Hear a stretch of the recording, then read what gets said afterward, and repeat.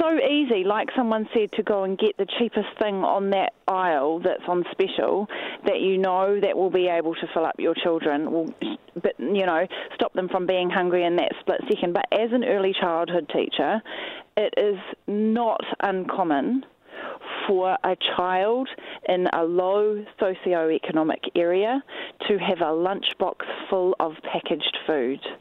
As soon as your food enters a packet, it's processed. It has to have things added to it. It's not a real food. It's not a whole food.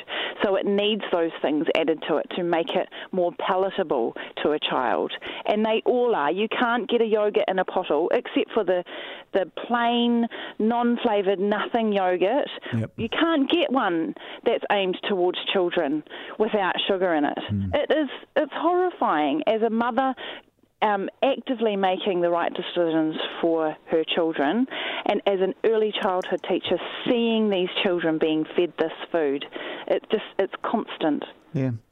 Hey, so the packaged food in the lunchboxes from poor families, why is that? Is that, first of all, because the food is so cheap, but is it more that the parents are so time poor because they're struggling just to get by that they don't have the time to actually prepare a lunch?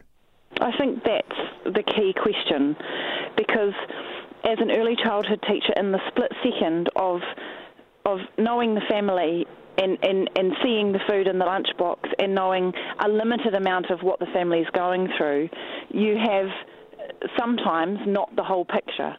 So how can I judge that? I don't know the answer to that, but. No. To a certain degree, I believe that early childhood centres, like one of your callers said, that the information early on for these children will set them up for a life full of better decisions, and they will actually end up educating their parents that missed out on that.